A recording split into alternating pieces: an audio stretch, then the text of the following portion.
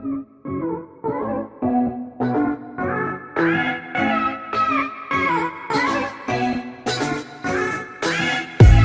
everyone, thank you for watching this video. My name is Sai and I'm serving as a pastor. Before anything else, I want to give a shout out sa lahat po na mga pumasa ngayong 2020 to all our graduates. Congratulations! Sa mga pumasa, pinalad pumasa, pinasa, pinasang awa, and all. Congratulations to all of you. To those who passed their college entrance test, UPCAT, PUP, we look forward to see you guys changing the campus and the world. Okay? I hope you get to fulfill whatever God will call you to do in those campuses. We are so excited for you. And para naman po sa mga hindi pumasa, allow me to share a bit of my failure as well. Back when I was in high school, I dreamt of entering a big university. Pero sobrang yabang ko, bumagsak po ako. And I asked those questions, paano ba mag-move forward? Ano na ba yung gagawin ko? Ano yung next kong steps? How can I get out of this situation? Some of you here, yung failure ninyo, not academic failure. It could be a relational failure. Paano po mag-move on, Pastor? How can I get out of this financial crisis? How can I get out of this struggle or sin or temptation? How can I move forward? I hope today I'll be able to leave with you with 4 principles. 4 pong principles that help me move forward. I want to read from John chapter 5, starting from verse 7 to verse 9. And it will somehow give us a picture kung paano isang tao who's suffering from failure or past sins or mistakes was able to move forward. It says here in John chapter 5 verse 7, it was a period wherein Jesus asked a paralytic. This guy has been paralyzed for years already. And he asked the paralytic, do you want to get healed? In verse 7, the sick man answered him, Sir, sabi niya, Jesus, I have no one to put me into the pool. No one will bring me to the pool when the water is stirred up and while I am going another steps down before me. Walang pwedeng tumulong sa akin. Yun ang sabi ng paralytic. But Jesus said to him, Get up, take up your bed, and walk.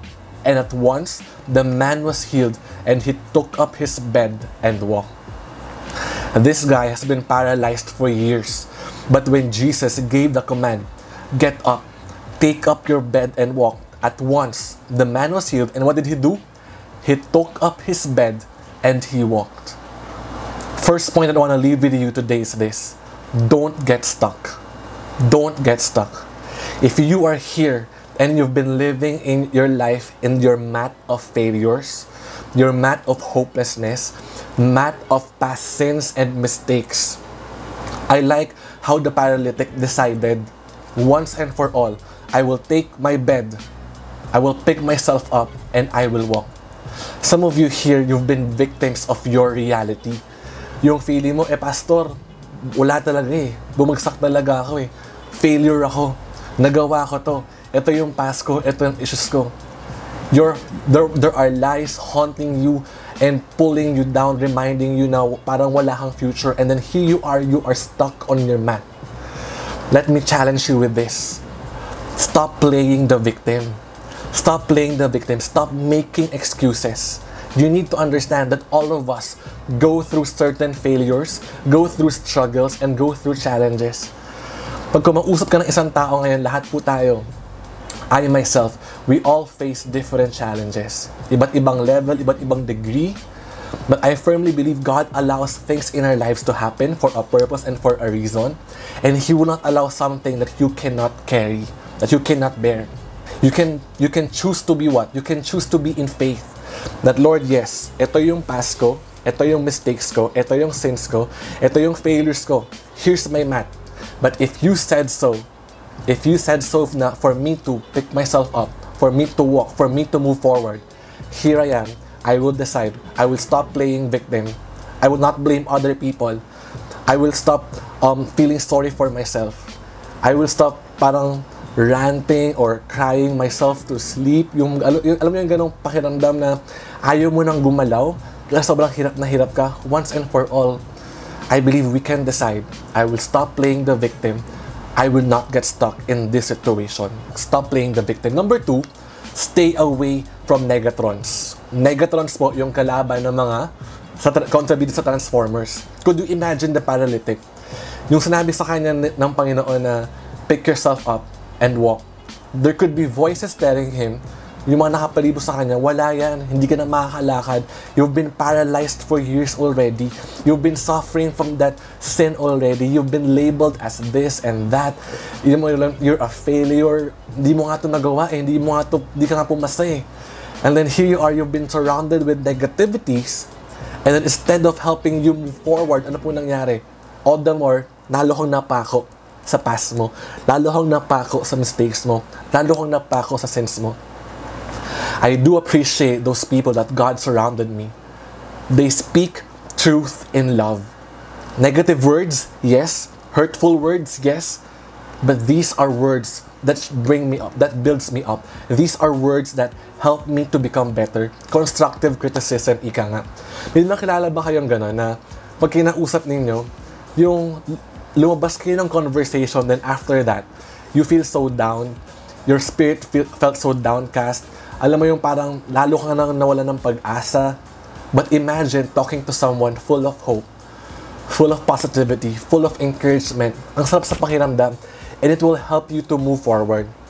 If you're that person right now na wala kang ganun sa paligid mo, I hope you decide for yourself not to get stuck, to choose and find those people. Proverbs chapter 13 verse 20 says, whoever walks with the wise becomes wise, but the companion of fools will suffer harm. I hope with all the voices surrounding you, first and foremost, you decide to surround yourself and choose the right people. Choose the voices that you will listen to. And more than ever, choose the voice that really matters. More than ever, choose the voice of what God is telling you. Choose the voice of God. I believe our Creator, the one who designed you, the one who led you in this situation, meron siyang plano, meron siyang ginagawa, and you can ask from Him. You can come to Him and say, Lord, what are your plans over my situation right now? It pays off na meron mga tao na magsasabi sa'yo na, bangon ka dyan, tara, kumilos ka na, tara, move forward, tara, don't get stuck on that situation. Number 3, remind yourself, there are no shortcuts. There are no shortcuts. I'm a firm believer that true success, yung totoong success po, true success requires great sacrifice. Those that really matters, it requires great sacrifice. And as you put your heart into it, you will have that commitment na kung mahalaga to, ibigay mo yung best mo. Kung gusto mong pumasa, mag-aaral ka. Kung gusto mong kumita, magtatrabaho ka, mababanat ka ng buto. You will exert effort. You will be consistent. Hindi ka petiks-petiks lang. You are saying, by faith, papasa ako, by faith, magiging successful ako, by faith, magkakaroon ako ng ganitong mga bagay, and then you are not doing anything at all. In our relationships today, if you look at every relationship needs hard work for it to work. Kung gusto mong mag-work yung relationship mo, kailangan ng effort. Hindi pwedeng one person lang. Both of you should work on that relationship. If you want to see growth in your walk with God, it takes hard work on our end. It takes a decision na I will open my Bible, I will read the Bible, I will fight for my devotion, I will attend services, I will listen to my mentors, I will attend Victory Group. There are no shortcuts. Give your 100%. Do whatever it takes. I hope if you see the value of what you want to pursue in the future, you will pour out your heart into it. Commit your life into it. Commit your heart into it. Otherwise, wag na lang po. Sayang eh. May gusto kang bagay na marating, pero ayaw mong ibigay yung best mo. Might as well pause and evaluate. Gusto mo ba talagang marating yung bagay na to? Then why are you not giving your all? Why are you not giving your 100%? Kung mahalaga talaga yan, ibibigay mo yung best mo. You will sacrifice for it. You will do whatever it takes. I like the story of Paul, the Apostle Paul. He was one of the most successful disciples. He was so successful. And you've been asking yourself, Pastor, I want to be successful as well. In this verse, in 1 Corinthians chapter 15, verse 10, sabi dito, by the grace of God, I am what I am. Paul became successful. There's the grace of God available for him. And I firmly believe that there's also grace made available for all of us. There's grace made available for you to succeed in your academics. In that same verse, sabi doon, but His grace toward me was not in vain. Hindi na sayang yung binigay ng Panginoon. Binigyan ka ng Panginoon ng talino, binigyan ka ng Panginoon ng diskarte, binigyan ka ng Panginoon ng pang-tuition, binigyan ka ng Panginoon ng scholarship. Huwag mong sayangin. Do not waste it in vain. Huwag mong sayangin lahat ng mga blessings at ng mga opportunities that God is giving, God is placing before you. On the contrary, sabi dun sa verse na yun, I work harder than any of them. I like this. Paul was so successful as an apostle, but nakalagay doon, he also worked harder than any of them. Yes, he was successful, but he poured out his heart into it. He gave his all. Sa lahat ng mga apostol, siya yung pinakamasipag. Siya yung pinaka nagbigay ng buong puso. Siya yung pinaka nagbigay ng buong effort niya. Again, it was not him, but the grace of God that is with him. In other words, wag po tayong tamad. Stop being lazy. I know some of you here, you've been wanting to pursue your dreams, but it takes hard work, commitment, and consistency. Stop being lazy. Press on towards that dream. Work on that goal. Do something for it. Then number 4, be fruitful in every season. Be fruitful in every season. What season are you in right now? Ano ba yung purpose ng season mo ngayon? Bakit ka nandyan? In Ephesians chapter 5 verse 14 to 16, sabi dito, therefore it says, awake, O sleeper. Shout out sa mga laging tulog. Gising, gising daw. Arise from the dead. Yung patay po, parang walang purpose. Parang wala na siyang, he's not alive. And could it be that here you are breathing, but because you don't have the purpose and the passion why you are living your life, it's as if you are dead, para kang patay. Eh? Sabi doon, arise, bumangon ka. Ito, Christ will shine on you. In other words, in Christ, God wants to use you. God wants to shine His light on you. God wants to use your life to be a testimony for other people. May purpose ang buhay mo. May purpose yung achievements mo. May purpose kung at merong plano ang Panginoon sa buhay mo. It says here, look carefully then how you walk. Watch how you walk. How are you living your life right now? How are you spending your time right now?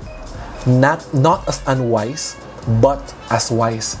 Are you being wise with how you spend your time? Are you spending your time with what? Being busy with playing games, watching series, spending time with the wrong people? Do you have a good balance of your daily routine? Do you have a good balance of how you manage your time and your leisure? How do you make use of your 24 hours in a day? Paano mo siya ginagamit? In that verse, make the best use of the time. Let's make the best use of our time because the days are evil. Huwag na po tayong lumayo here and there in Twitter, in our feeds. There are a lot of things happening in our nation. But if you will be wise with your time, how do you think God wants to use your time this season? Make the best use of it.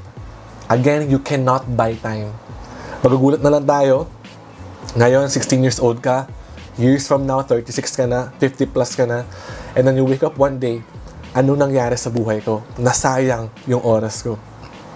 I like this quote from Edmund Burke. If I can read this, it says here, all that is required for evil to triumph is for good men to do nothing.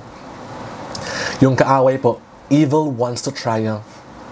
But all that is required for evil to triumph is what?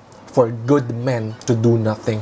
If you will not do anything, if you will be lazy, if you will just sit there, if you will not do anything, alam mo, if you will not be fruitful, tuwang-tuwa ang kaaway kasi fruitful ang kaaway. Fruitful ang enemy. Could you imagine that? Okay? In our context today, napakaraming tao probably suffering from your classmates, your friends suffering from anxieties and depression and struggles and all. Tuwang-tuwa yung kaaway. Because they've been suffering from that. You know, if you're watching this, God wants to use you to bring encouragement to that person. Make good use of your time. Reach out to them, disciple them, do one-to-one, do victory group with them. In your families, tuwang-tuwa yung kaaway. Nasisira na yung pamilya mo. Make good use of your time. Pray for your family. Spend time with your family. Share the word to your loved ones. Tuwang-tuwa yung kaaway na hindi kayo nag-aaral. Tuwang-tuwa yung kaaway na natutulog ka lang. wala kang ginagawa, quote-unquote batugan. Sakit, di ba? Tuwang-tuwa yung kaaway nun. No one will tell you that those words, the enemy will rejoice. And evil will triumph. But if we are serious in saying, Lord, I want to serve your purpose. I want to move forward. I want to do something for my generation. I don't want to waste every opportunity of my time right now. I want to be 10 times better. You will do something. That's my prayer for all of us. Number one, that you will not get stuck. Stop playing the victim. It's time to move forward. Number two, stay away from negative people. Mga negatron. Listen to the voice that really matters. Number three, there are no shortcuts. It takes hard work. Stop being lazy. Give your 100%. And number four, last, be fruitful in whatever season God called you. In every season, do something productive. Make the most out of your time. Do something to advance God's kingdom. Do something to accomplish God's purpose. Can I just pray for you? If you're here and as you are watching this video, I want to pray for a first group of people. If you've been lying on that mat, if you've been settling on that mat of guilt, of shame, of your past mistakes, of your sins, I want to claim that verse when Jesus said to the paralytic, you are healed, pick yourself up and walk. Why don't you claim this verse with me? Lord, to this person who want to claim that, God, if he or she has been suffering from mats of guilt, shame, of past sins, past mistakes, Lord, today I speak healing, oh God. Help us by your grace, God, receive healing. Remind us that there's a purpose, that it is never the end of the road for us, that you will allow us to move forward.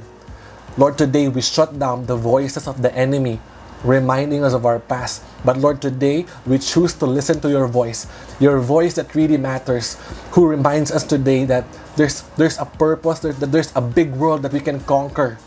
Lord, salamat, God, because we can just be passionate and excited, God, to pursue wherever or whatever plan that you have for our lives. Lord, I pray that by your grace as well, some of us, if you're watching this, you can claim this. Some of us here, we need to find the grace to be fruitful, to be productive. Lord, gone are the days that we are lazy. Gone are the days that we've been settling for less. But Lord, today I speak, oh God, by your grace, we will be able to give our 100%, that we will do whatever it takes to fulfill your call, to fulfill your purposes in our lives. Lord, we are excited to be used by you. I speak, oh God, to the person watching this and hearing this message, that he or she will be 10 times better than the rest. In Jesus' name we pray. Everybody say, Amen. If you are one of those who pray this prayer and if you want to be connected with us, join our community, comment down below, leave us a message. We would love to journey with you. Sama-sama po tayo to grow in our walk with God, to grow in our faith, and all of us watching this will be 10 times better. God bless everyone.